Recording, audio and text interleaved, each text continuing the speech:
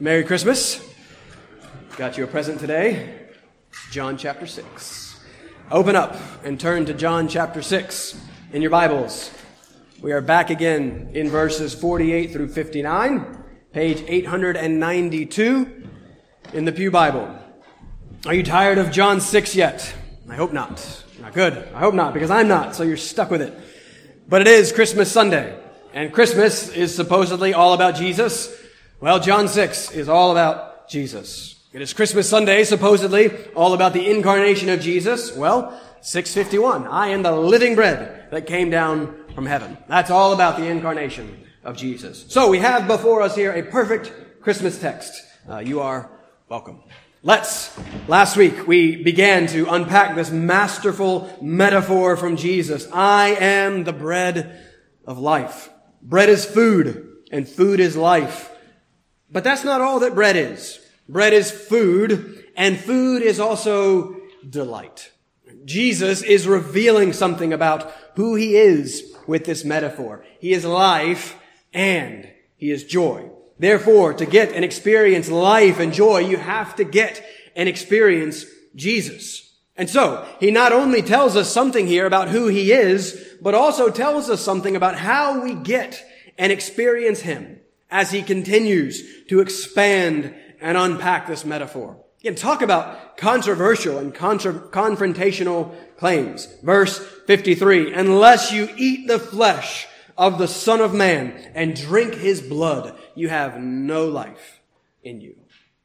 What in the world? Right? What is he talking about? What does that mean? That's what we again want to try and sort out this morning. Last week I titled the sermon, Faith as Feeding Part 1. This week, you ready for it? Faith is Feeding Part 2. I made that joke in Sunday school. It wasn't funny. I went for it again in second service and still wasn't funny. It's all right. We ran through 4 points last week. The bread of death, the bread of life, the death of the bread of life, and then feeding on that bread of life, where I encouraged you to begin to think of faith as feeding. I want to better help us understand what faith is, as Jesus does here with the metaphor of feeding. But still, feed on Christ by faith. And you're probably thinking, okay, how? What really does that mean? What really does that look like? I mean, that's today. But first, another metaphor. I am ladyless right now. I drove my all-female crew down to North Carolina last Sunday to get them a little bit of extra time with the family, and then I'll join them tomorrow. So I'm missing my girls, and I've got them on the brain. So you get a family illustration at the beginning. My girls are the best, except at eating, except at feeding. Our girls are terrible picky eaters. Whose fault is that? Yes, good. Let's be clear. Mine. Yeah. Like I said, there's really no such thing as bad kids, just bad parents. There's also really no such thing as picky kids, just bad parents. Right? That's us on the food front, and I can own that. I would consider us at least average to slightly above average parents, maybe. I don't know. Though I have regular bouts of parenting despair, and I'll pray a lot. I'll buy another parenting book, and then God's gracious and things will be all right. But we've really dropped the ball on the food front, and so we're slowly taking steps to remedy that. And the main step is to force them to eat and feed on things they don't want to. And this is not fun, but it is good for them. It is necessary. But this dawned on me this last week. Before I came back, Melissa's mom really wanted to take us all out to a Japanese steakhouse. You know, one of those where they cook in front of you? It always says authentic Japanese steakhouse, and it's not authentic, right? But it is delicious. But she's like, we got to go to this thing. And I said, bad idea. Don't waste the money on our kids, because they're expensive. But we went anyways. And it was delicious. I ate an embarrassing amount of food. Not a single person at the table finished their food. I finished my food and Tessa's food, and then I ate everyone else's food the next day for lunch. But the girls actually did better than I thought they were going to do. They loved the rice. They did some of the salad. They did okay with the chicken. But as I was watching Emma first taste the chicken, not in nugget form, she held it in chopsticks. You know, we got the little kid connector thing that helps the kids with the chopsticks. I need those too.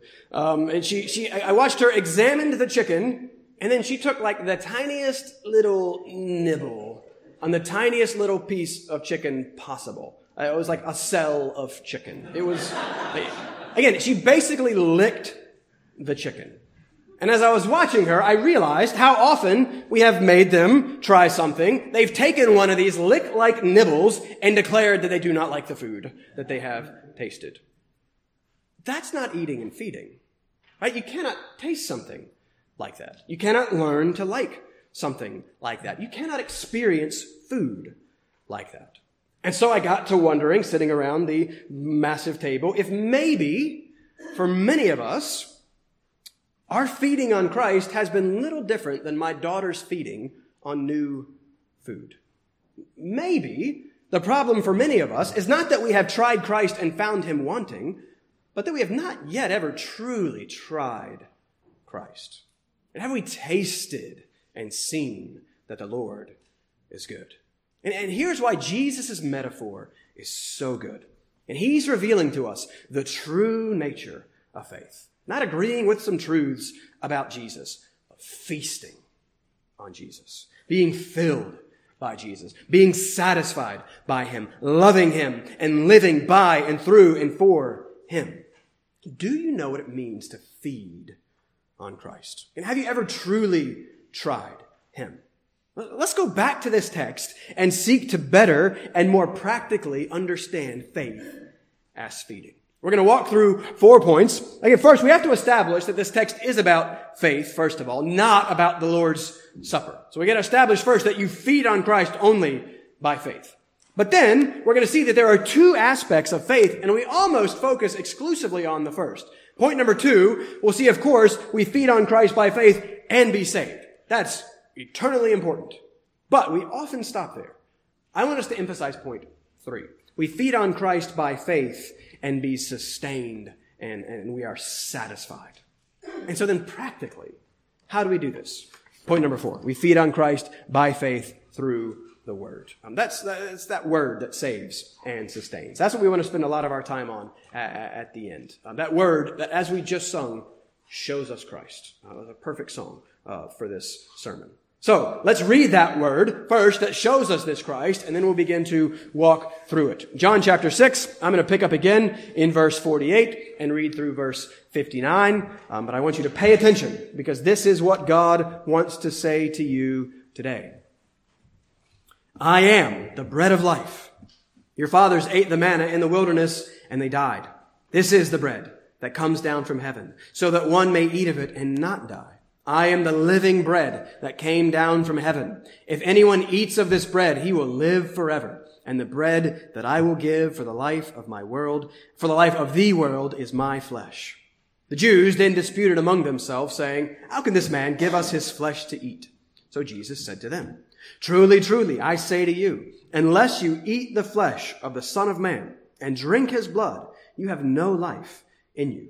Whoever feeds on my flesh and drinks my blood has eternal life, and I will raise him up on the last day. For my flesh is true food, and my blood is true drink. Whoever feeds on my flesh and drinks my blood abides in me, and I in him. As the living Father sent me, and I live because of the Father, so whoever feeds on me, he also will live because of me. This is the bread that came down from heaven, not like the bread the fathers ate and died. Whoever feeds on this bread will live forever. And Jesus said these things in the synagogue as he taught at Capernaum. If you would bow with me, let's go to the Lord first with a word of prayer. Father, as we have sung, we now pray that you would show us Christ. Father, Christ is found in this word, these words that are living and active, these words that you have promised do not and will not return to you void. So we ask now that you would work through your word by your Spirit. Father, I pray that you would help me to magnify Christ. Help my desire to be not for my glory, but for your glory. Help my desire to be to edify your people. Father, we want to find satisfaction and life and joy in Jesus Christ. Father, we so often struggle to do this. And so we ask that you would help us, Lord. Show us how great he is. And Father, we cannot see this apart from you. And so I ask that you would help us. Apart from you, we can do nothing. So, Father, help the preaching of your word. Help the hearing of your word. Father, help us to love Jesus. We pray this in his name. Amen. All right, first, we need to briefly step back and defend our claim that this text is about faith. So point number one, we need to see that John 6 is about faith, not the Lord's Supper. And I mentioned last week that we need to do this briefly because this is such a debated and divisive text. I've made the case before that the difference between we Protestants and between our Roman Catholic neighbors and friends is the question of authority, right? The question of says who. Now, we both, of course, point to and rely on the Scriptures as our authority. The difference is that most important of words coming out of the Reformation, alone, or sola.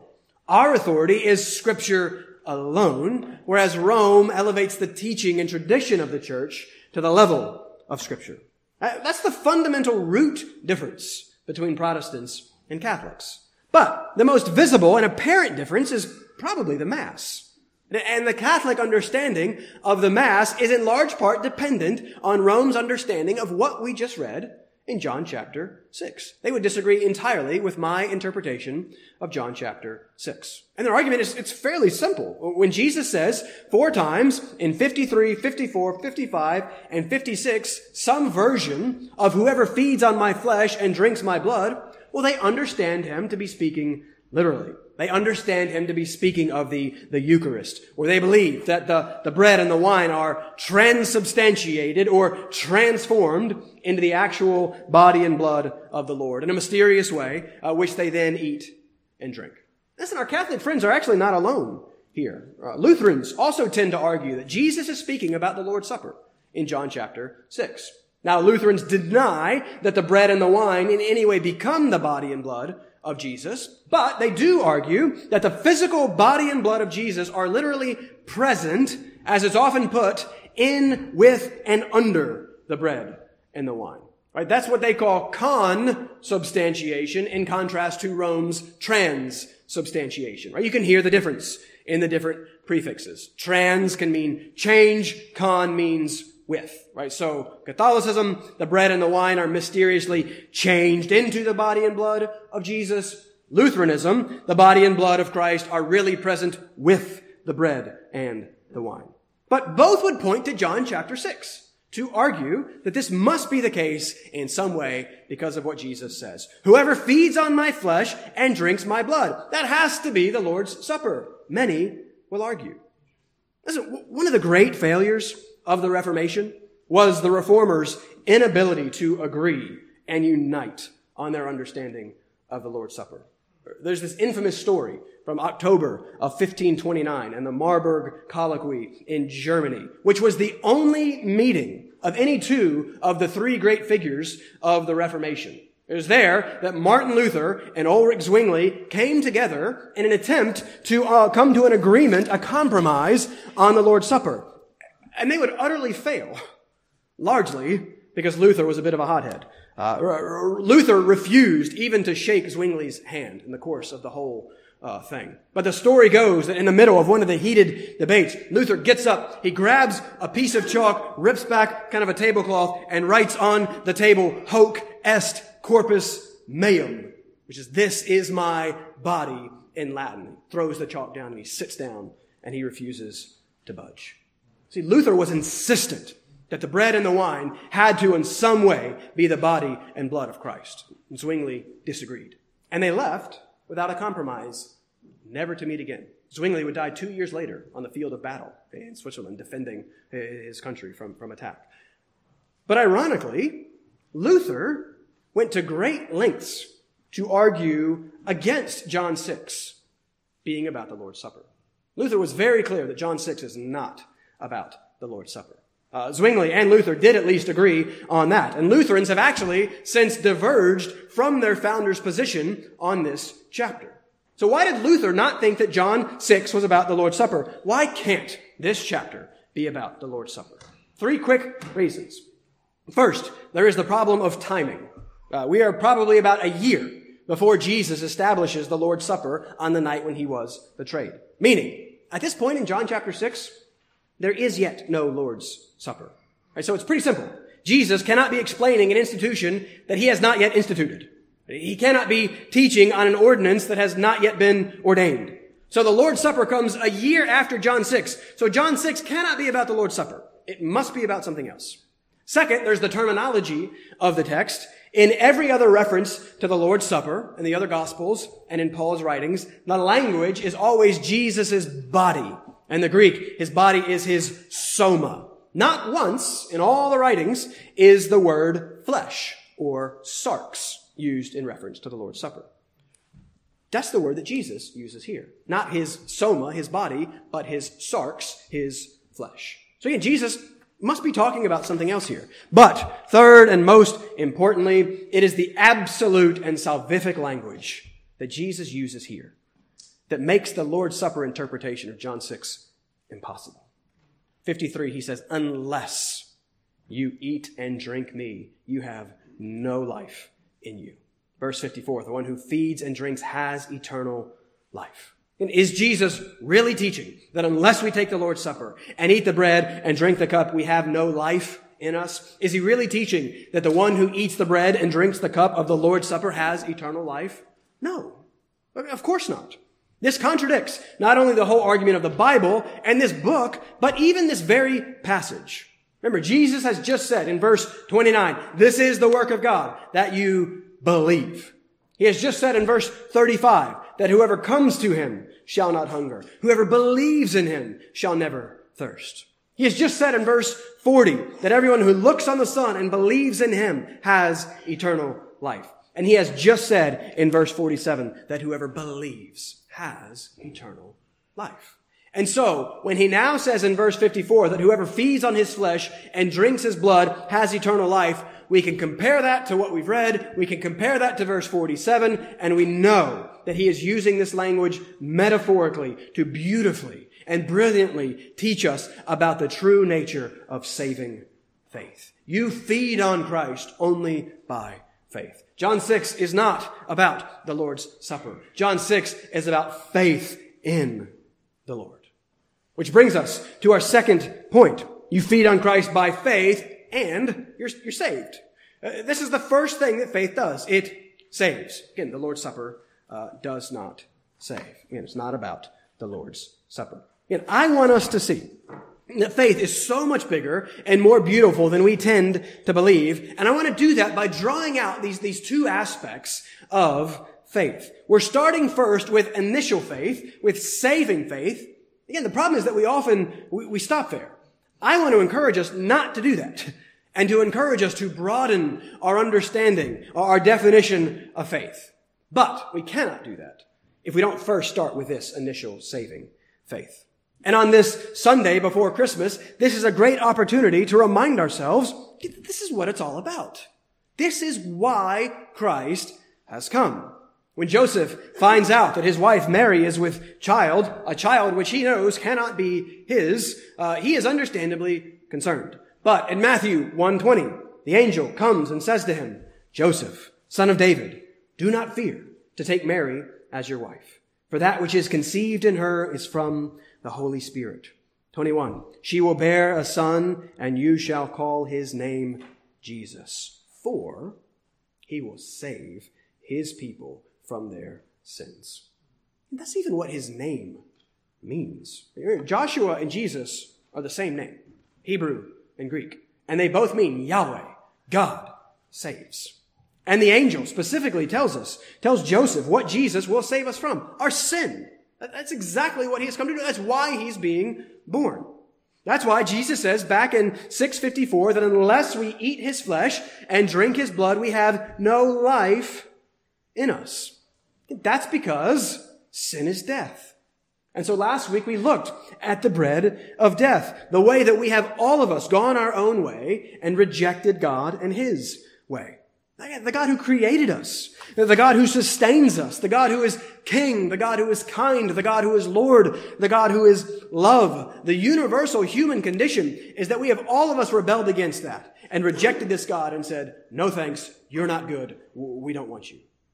And when you reject the God who is life, you get death.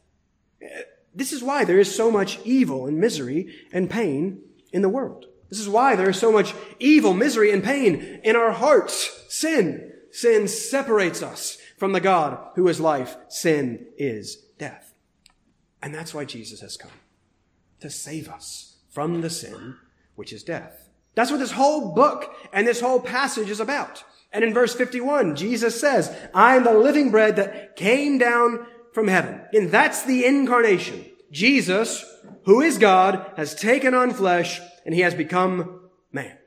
I was talking with the Muslim man who picked me up from the airport this week, and he went straight, he knew his stuff. He went straight to this. He just said flat out, do you believe that Jesus is God? Yes. And I tried to emphasize to him, how the bigness of our problem required the bigness of this solution. And it was so bad that God himself had to come for us to save us. But then look at how much of a demonstration this is of God's love. God himself did come down to save us. That's love. That's grace. So pray for Farik. Back to verse 51, Jesus goes on to say, if anyone eats of this bread, he will live forever. What? How? And the bread that I will give for the life of the world is my flesh. What does it mean to give your flesh? It means to die. Again, this is the gospel. This is the good news. This is the one thing that you need, and this is the one thing that Jesus has come to do. He was born. That's Easter. Nope. That's Christmas. To die. That's Easter. And why? For us.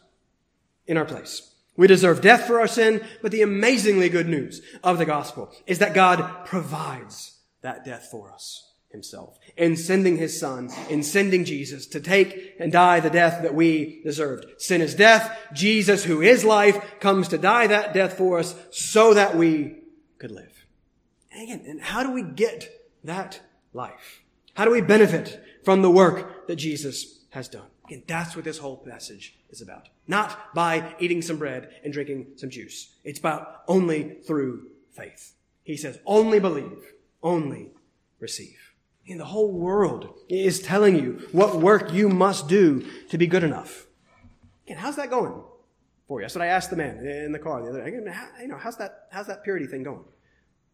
Jesus tells us in verse 29 what the work is. He says, this is the work of God, that you believe in him who he has sent. You cannot solve your sin problem, but Christ can. You cannot be good enough, but Christ is. He has done everything that is required for you to live, and he tells you, only believe.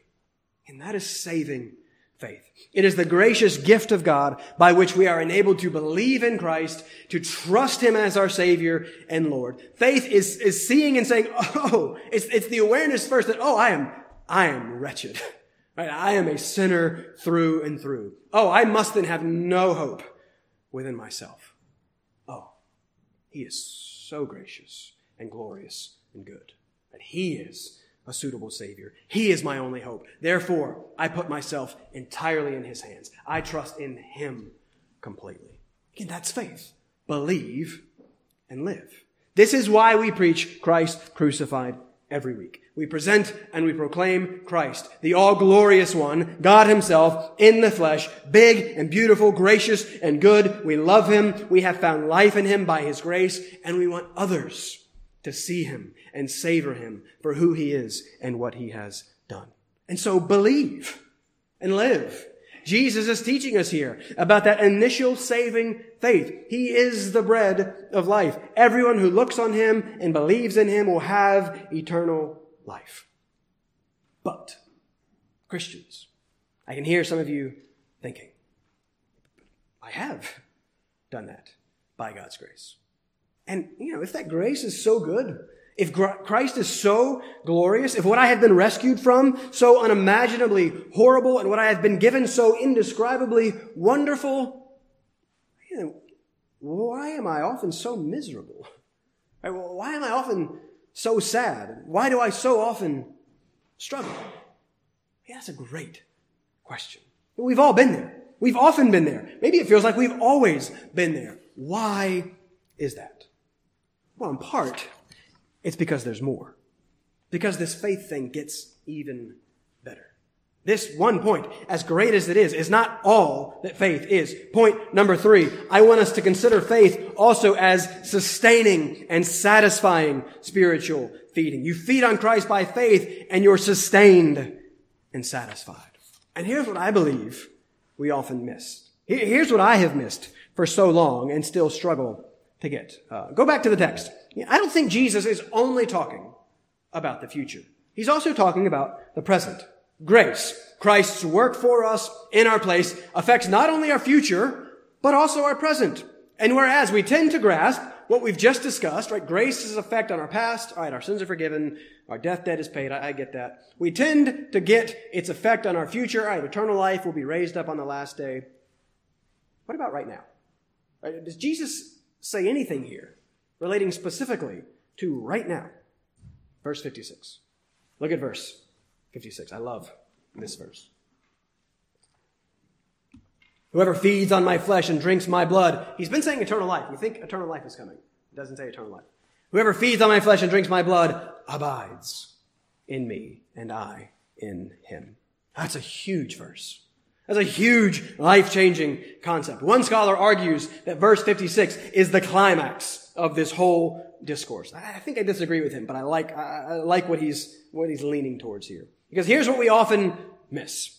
We've said on a number of occasions that union with Christ is the most important, least talked about doctrine. Well, here we have the first reference to union with Christ in the whole of John's gospel. Remember, Christians are those, as Paul says again and again, who are in Christ. That's our identity. And that identity affects us, past, present, and future. In 54, Jesus has just said, whoever feeds on my flesh and drinks my blood has eternal life. Now here he says, whoever feeds on my flesh and drinks my blood abides in me and I in him.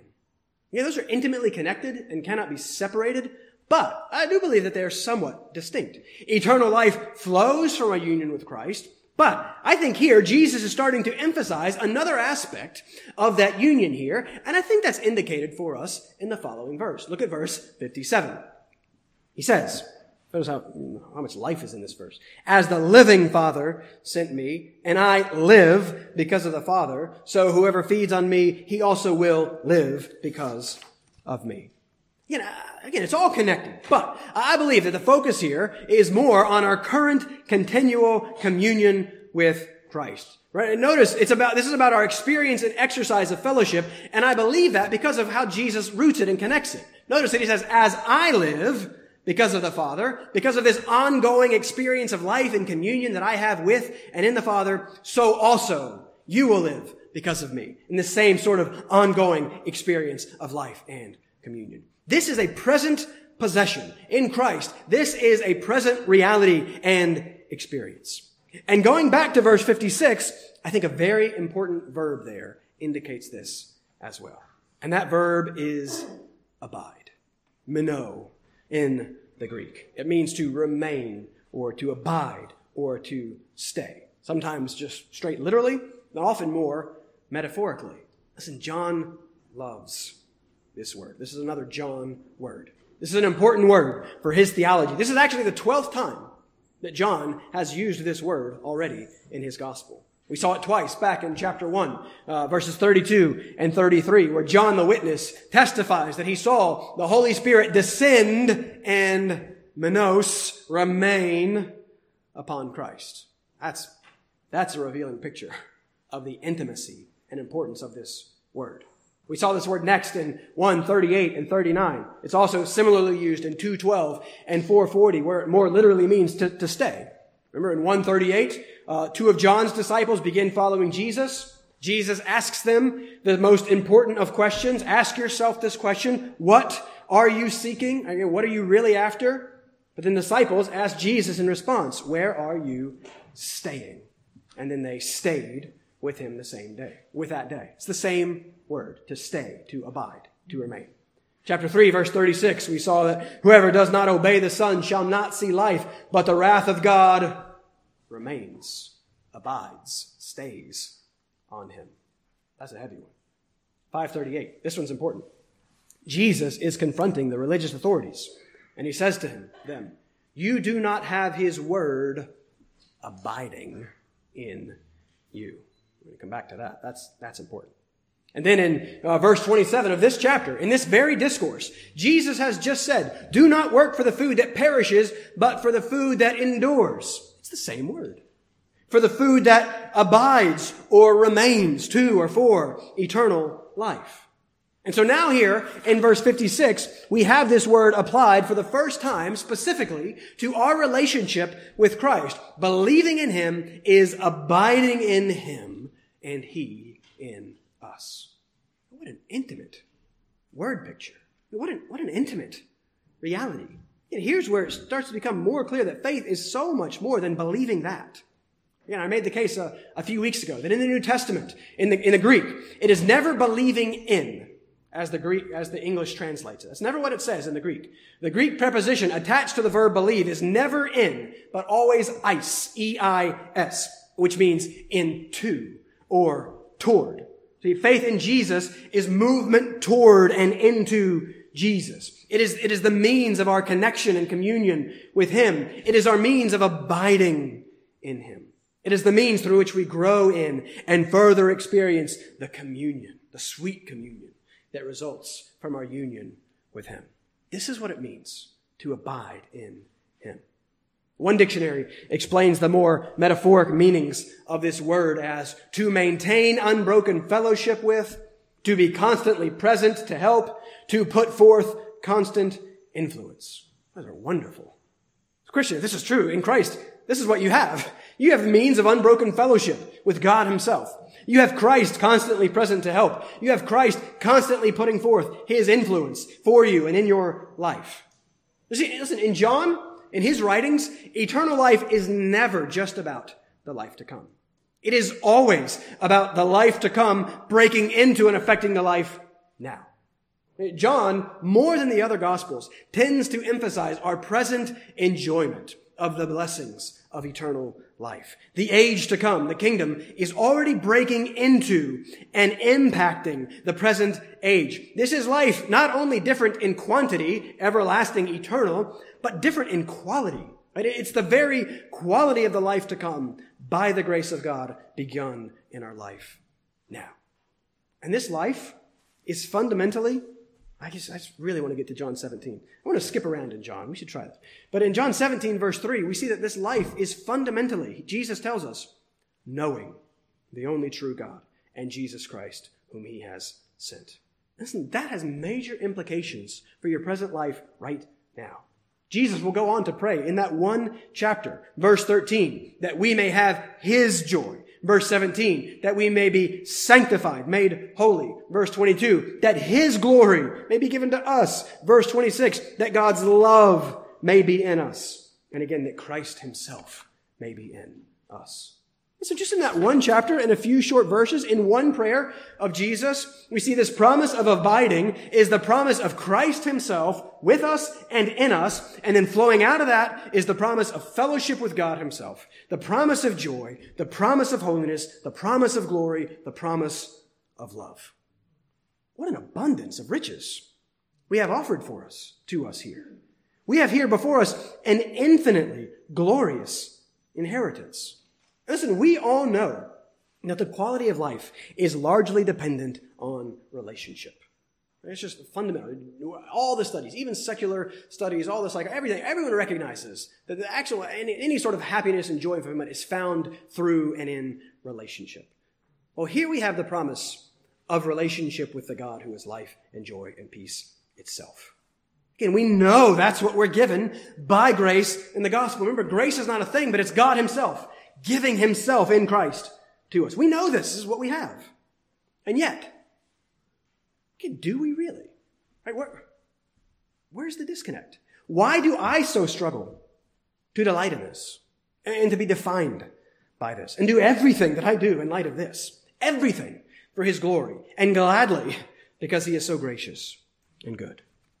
And I actually think it's pretty simple. I don't really know the things that I claim to know. Not in the way that Scripture means no. Jesus has said, whoever believes abides in me. But this is just a brief anticipation of what he will give further explanation in John 15. But since we won't be there for years, let's touch on that just for a second. Because there in John chapter 15, in verse 4, he commands us. It's an imperative. He gives us a command. He says, abide, same word, abide in me. And then he'll go on to use that word, abide, 10 times in those next few verses. Okay, so this is a really important concept for John. So here's all I want to answer for the next couple of minutes, for the rest of our time. Your Christmas present is that maybe we can be a little bit shorter today. So it's your Christmas present. I just want, how? How do we do this? How do we abide in him? How do we, by faith, feed on him and find spiritual sustenance and satisfaction for our souls in him? How do we begin to bridge the gap between our confession and our experience? What's our fourth and final point? Feed on Christ by faith through the word that saves and sustains and satisfies. No, that sustains and satisfies. And that's a mouthful of a point. That's all right. That's what we need. Again, remember, we're looking for not just a little lick, but a total tasting and experiencing. Let's cheat and peek ahead a few verses. The last song that we sang before we started comes from these verses. We're going to come back and look at this text in more detail next time as we conclude chapter 6. In verses 60 through 71, everyone leaves. As has been pointed out by others, the 6th chapter of John begins with 5,000 men following Jesus and ends with 11 men following Jesus.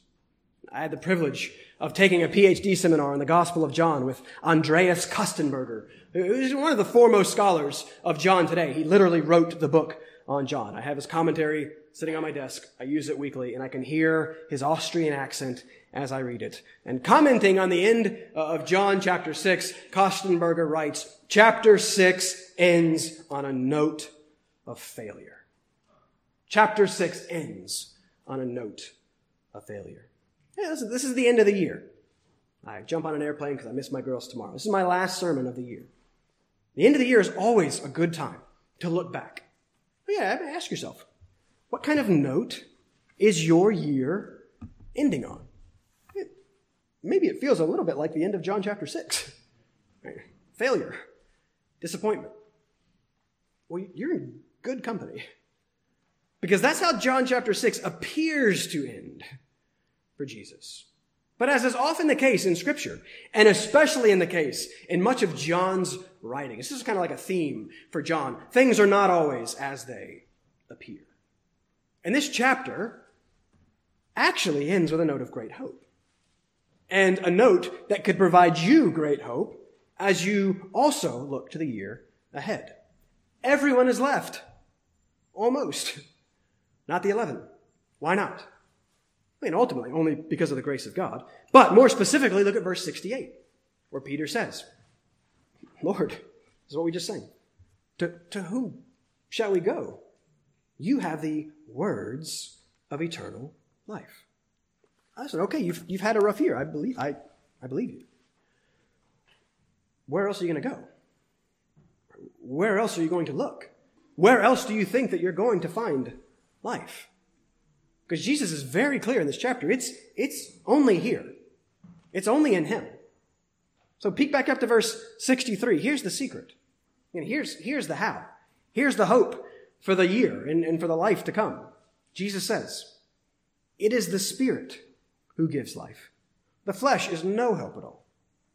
The words that I have spoken to you are spirit and life. Listen, this is how you abide in him. The word and the word alone is how you abide in him. And now hold on. Great, some of you are thinking. All of this, all of that. And you're just going to tell us to read our Bibles more, right? Well, again, hold on. I do want to say that. But I want to say it more, and I want to say more, and I want to say it better. And I don't want to command to you another duty. I want to commend to you a delight. And I want to move beyond the just read the Bible more. Yeah, listen, it starts with that. You do need that. But I want to leave you with another encouragement as we transition from one year to the next. Because here's what I think that we miss. Because I know, at least I'm speaking to myself. Here's what I miss. Providentially, my scripture reading yesterday had me in Hebrews And yesterday morning, I was struck for the first time. Don't you love this? Again, I've read this verse hundreds of times. I mean, dozens of times. Maybe that's hundreds is bold. But a lot of times. This is the first time I was ever struck like this by Hebrews chapter 2, verse 1. The author, maybe Paul, writing to Christians, including himself, in this command says this. He says, therefore, we must pay much closer attention to what we have heard. What have they heard? They've heard the word, lest we drift away from it. We must pay much closer attention to what we have heard. That's what I want to encourage us to do as we approach a new year.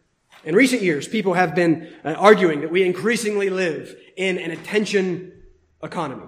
Your most valuable commodity is your time and your attention. And companies are after it. They have made it into your pocket. They are after your eyes. They are after your attention. And they know that if they can capture your attention, and they can capture your time, they can capture your information, they can capture you, and then they can profit off of the whole thing. The more you give them your attention, the more they get profits and money, and they don't care what they have to do to get that attention. But, listen, this is a diabolical use of a very biblical concept. You become what you behold. You look like what you most look at. Your sight shapes yourself. And this is why we are repeatedly commanded throughout the New Testament. Philippians 4:8, whatever is true, whatever is honorable, whatever is just, whatever is pure, whatever is lovely, whatever is commendable, if there is any excellence, if there is anything worthy of praise, think about these things. Right? Are you filling your mind with those types of things? Colossians 3:1-3, seek the things that are above, where Christ is. Set your minds on things that are above, not on things that are on earth. Hebrews 12:1-3. Let us run with endurance the race that is set before us. How? Looking to Jesus, the founder and perfecter of our faith. Consider him. 2 Corinthians 3:18. And we all with unveiled face, beholding the glory of the Lord, are being transformed into the same image from one degree of glory to another. You see how those verses are all about attention? They're all about beholding and thinking. My children never like the new food they try because they only try it once and they only lick it. And for many of us, our trying of Christ and our tasting of his word, it's little better. Pay much closer attention to what you have heard. And obviously, you know where I'm going. What I'm commending to you is the biblical practice of meditation. This is why we read Psalm 1 earlier. The blessed man is not the one who reads God's law, but who meditates on God's law day and night. And this is what we miss. This is where and why we struggle. Again, biblical meditation is not like the world teaches, right? This emptying of the mind. Biblically, meditation is the filling of the mind with the things of God. Your mind is filled with something. Biblical meditation is filling it with the things of God, with the Word of God. Meditation is using our attention with great intention. And this is what I want to challenge you and encourage you to pursue as we enter 2022. Maybe what you need is not another reading plan, but a meditating plan. Because this could change everything for you. God has told us this is where blessing is found. It's found in his word, which is no mere word. Listen, we have the very words of God himself here. These words that are living and active. I'm going to steal from myself in Sunday school a little bit. Like we get so disappointed sometimes. We're like, there's too much about the word, right? It's got to be something else, right? There's something better and more and some sort of... Listen, words are everything. Words are everything. Just consider how much life and joy and comfort you find from an encouraging word from someone that you look up to and love. Right? Consider how we reveal ourselves to one another through the word. How much delight I found when I met Melissa. Beautiful, red hair, amazing. Yes, she's awesome. But what did I really find when we started to communicate? And I heard her words. And I heard of her word, love for the Lord. I heard of her love for kids and how good of a teacher. I started to hear her words and then, that's who I want. She's what I want. Words. Listen, words are life. Our words are where we find our satisfaction, our sustenance, our encouragement, and our comfort. Words are everything, so we should never minimize this. This is God himself communicating himself to us, speaking to us, communing with us. He saves and sustains through this. He's present with us. He comforts. He encourages. We have his words. We need to learn to utilize them and access them. We are saved by faith. Praise God. But there's even more. It's kind of like we were destitute orphans living on the street. And then we found out we had a relative who left us an inheritance of $1 million. $1 million. We're saved. We're saved. We have everything that we need. We can get off the street. We can get the food that we needed. We now have access to great wealth. We can live and enjoy that $1 million. What a blessing. But can you imagine if that orphan had misheard? What if the inheritance was not $1 million, but $1 trillion? There are no trillionaires, by the way. I don't understand that number. It's 1 million millions. It's going to be Musk or the Bezos are going to be the first ones, but there isn't one yet. The orphan had access to that. That's like flying to the moon money, right? The orphan had access to that, but never utilized it. See, God's word and meditation on that word is how we access the infinite inheritance that we have been graciously given in Christ now, that we benefit from now, and we can experience now in this present life. Pay closer attention. How? And let me encourage you to start with Psalm 1. Do you struggle with scripture memory? You're all liars. All your hands should go up. I do.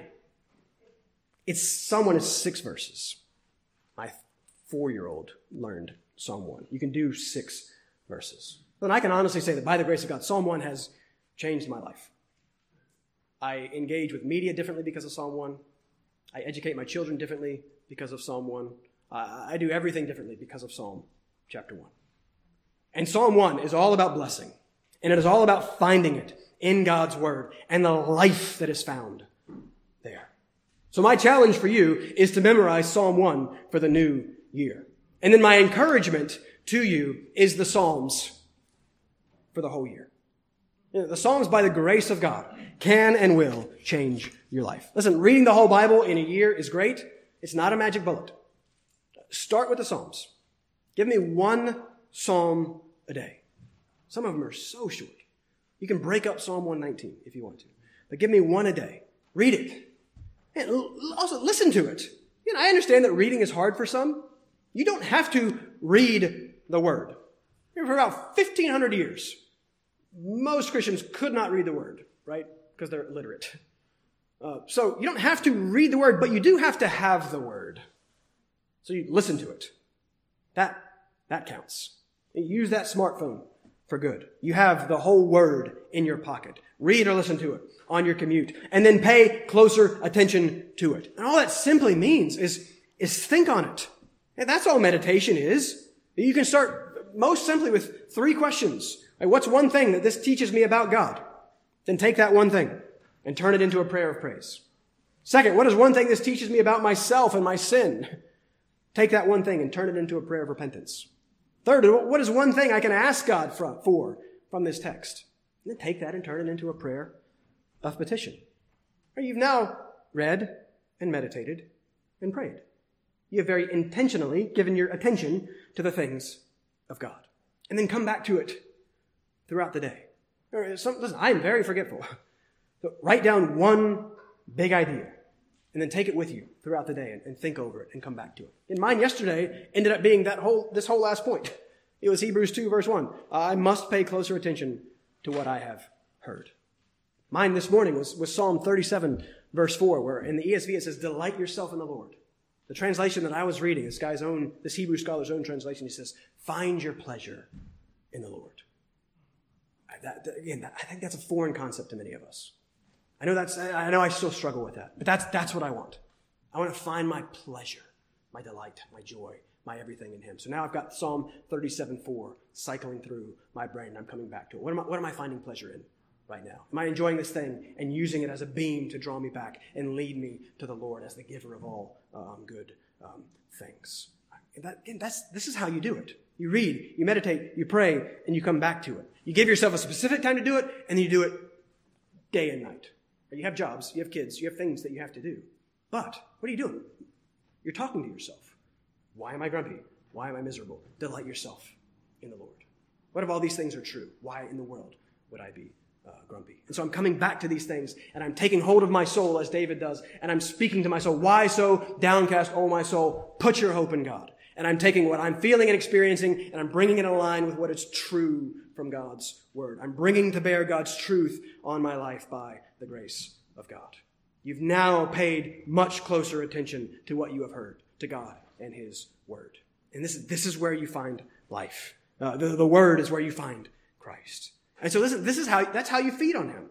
That's how you take him into your heart, right? We find great joy in spending time with one another and hearing from one another and learning of one another. That's what we get in the word with God himself, working through these things. So take him in, chew, ruminate, fill your mind, fix your attention. And listen, he is so good and glorious that when you do that, by God's grace, you cannot help but be comforted and changed.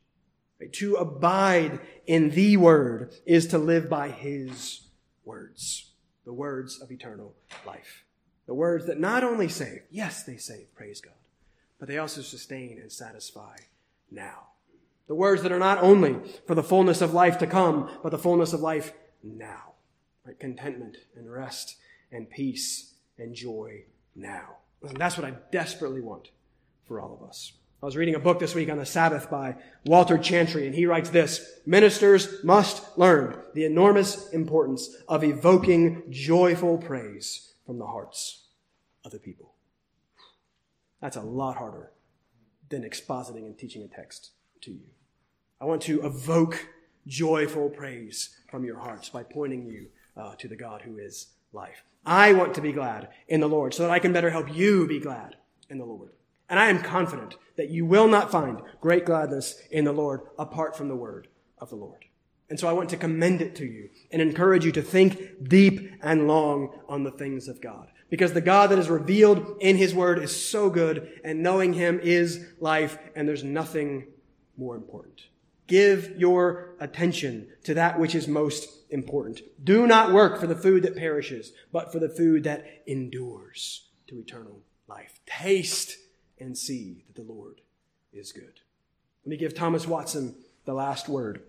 This is all strange and foreign and weird to you. Meditation, that sounds very strange. Go read Thomas Watson's treatise on meditation. It's called A Christian on the Mount. It's very short. It's 50 pages. You can read it for free online. It's well worth your time. But Thomas Watson writes this. This is what I want. He says, grace, everything starts there. Grace breeds delight in God.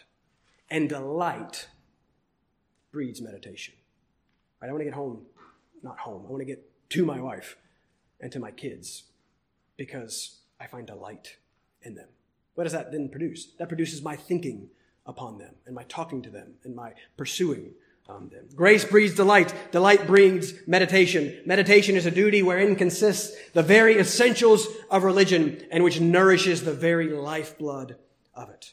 And elsewhere, he goes on to quote someone else that says, meditation is the treasury where all the graces are locked up. Here's the secret. Here's the treasury. It's all there. It's accessed by meditation. And he says, meditation sweetly puts us in heaven before we arrive there and brings God and the soul together. So you can have that now. You can have that delight now. That's what we want. Grace breeds it. Grace then breeds meditation, which then puts us sweetly into heaven even now and brings us into ever closer communion with the God who is life and joy and peace. So, pay closer attention to what you have heard. Feed by faith on the Christ who is life, who saves and sustains and satisfies through the word that is life. Let me close you with a word of prayer. Let's pray.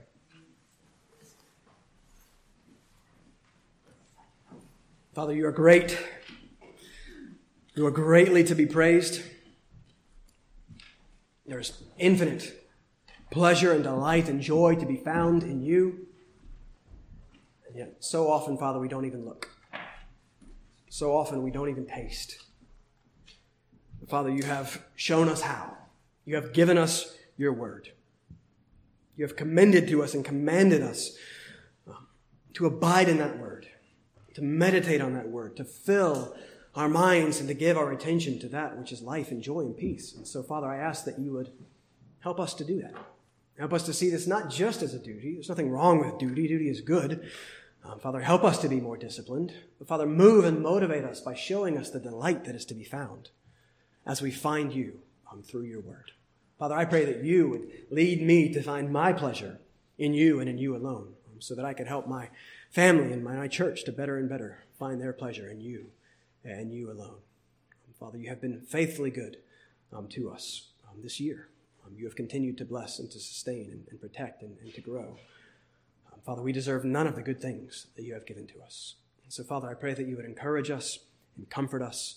I pray that you would give us great joy in the Lord. Father, bless my brothers and sisters. Bless them by showing them Christ. And we ask this in his name. Amen.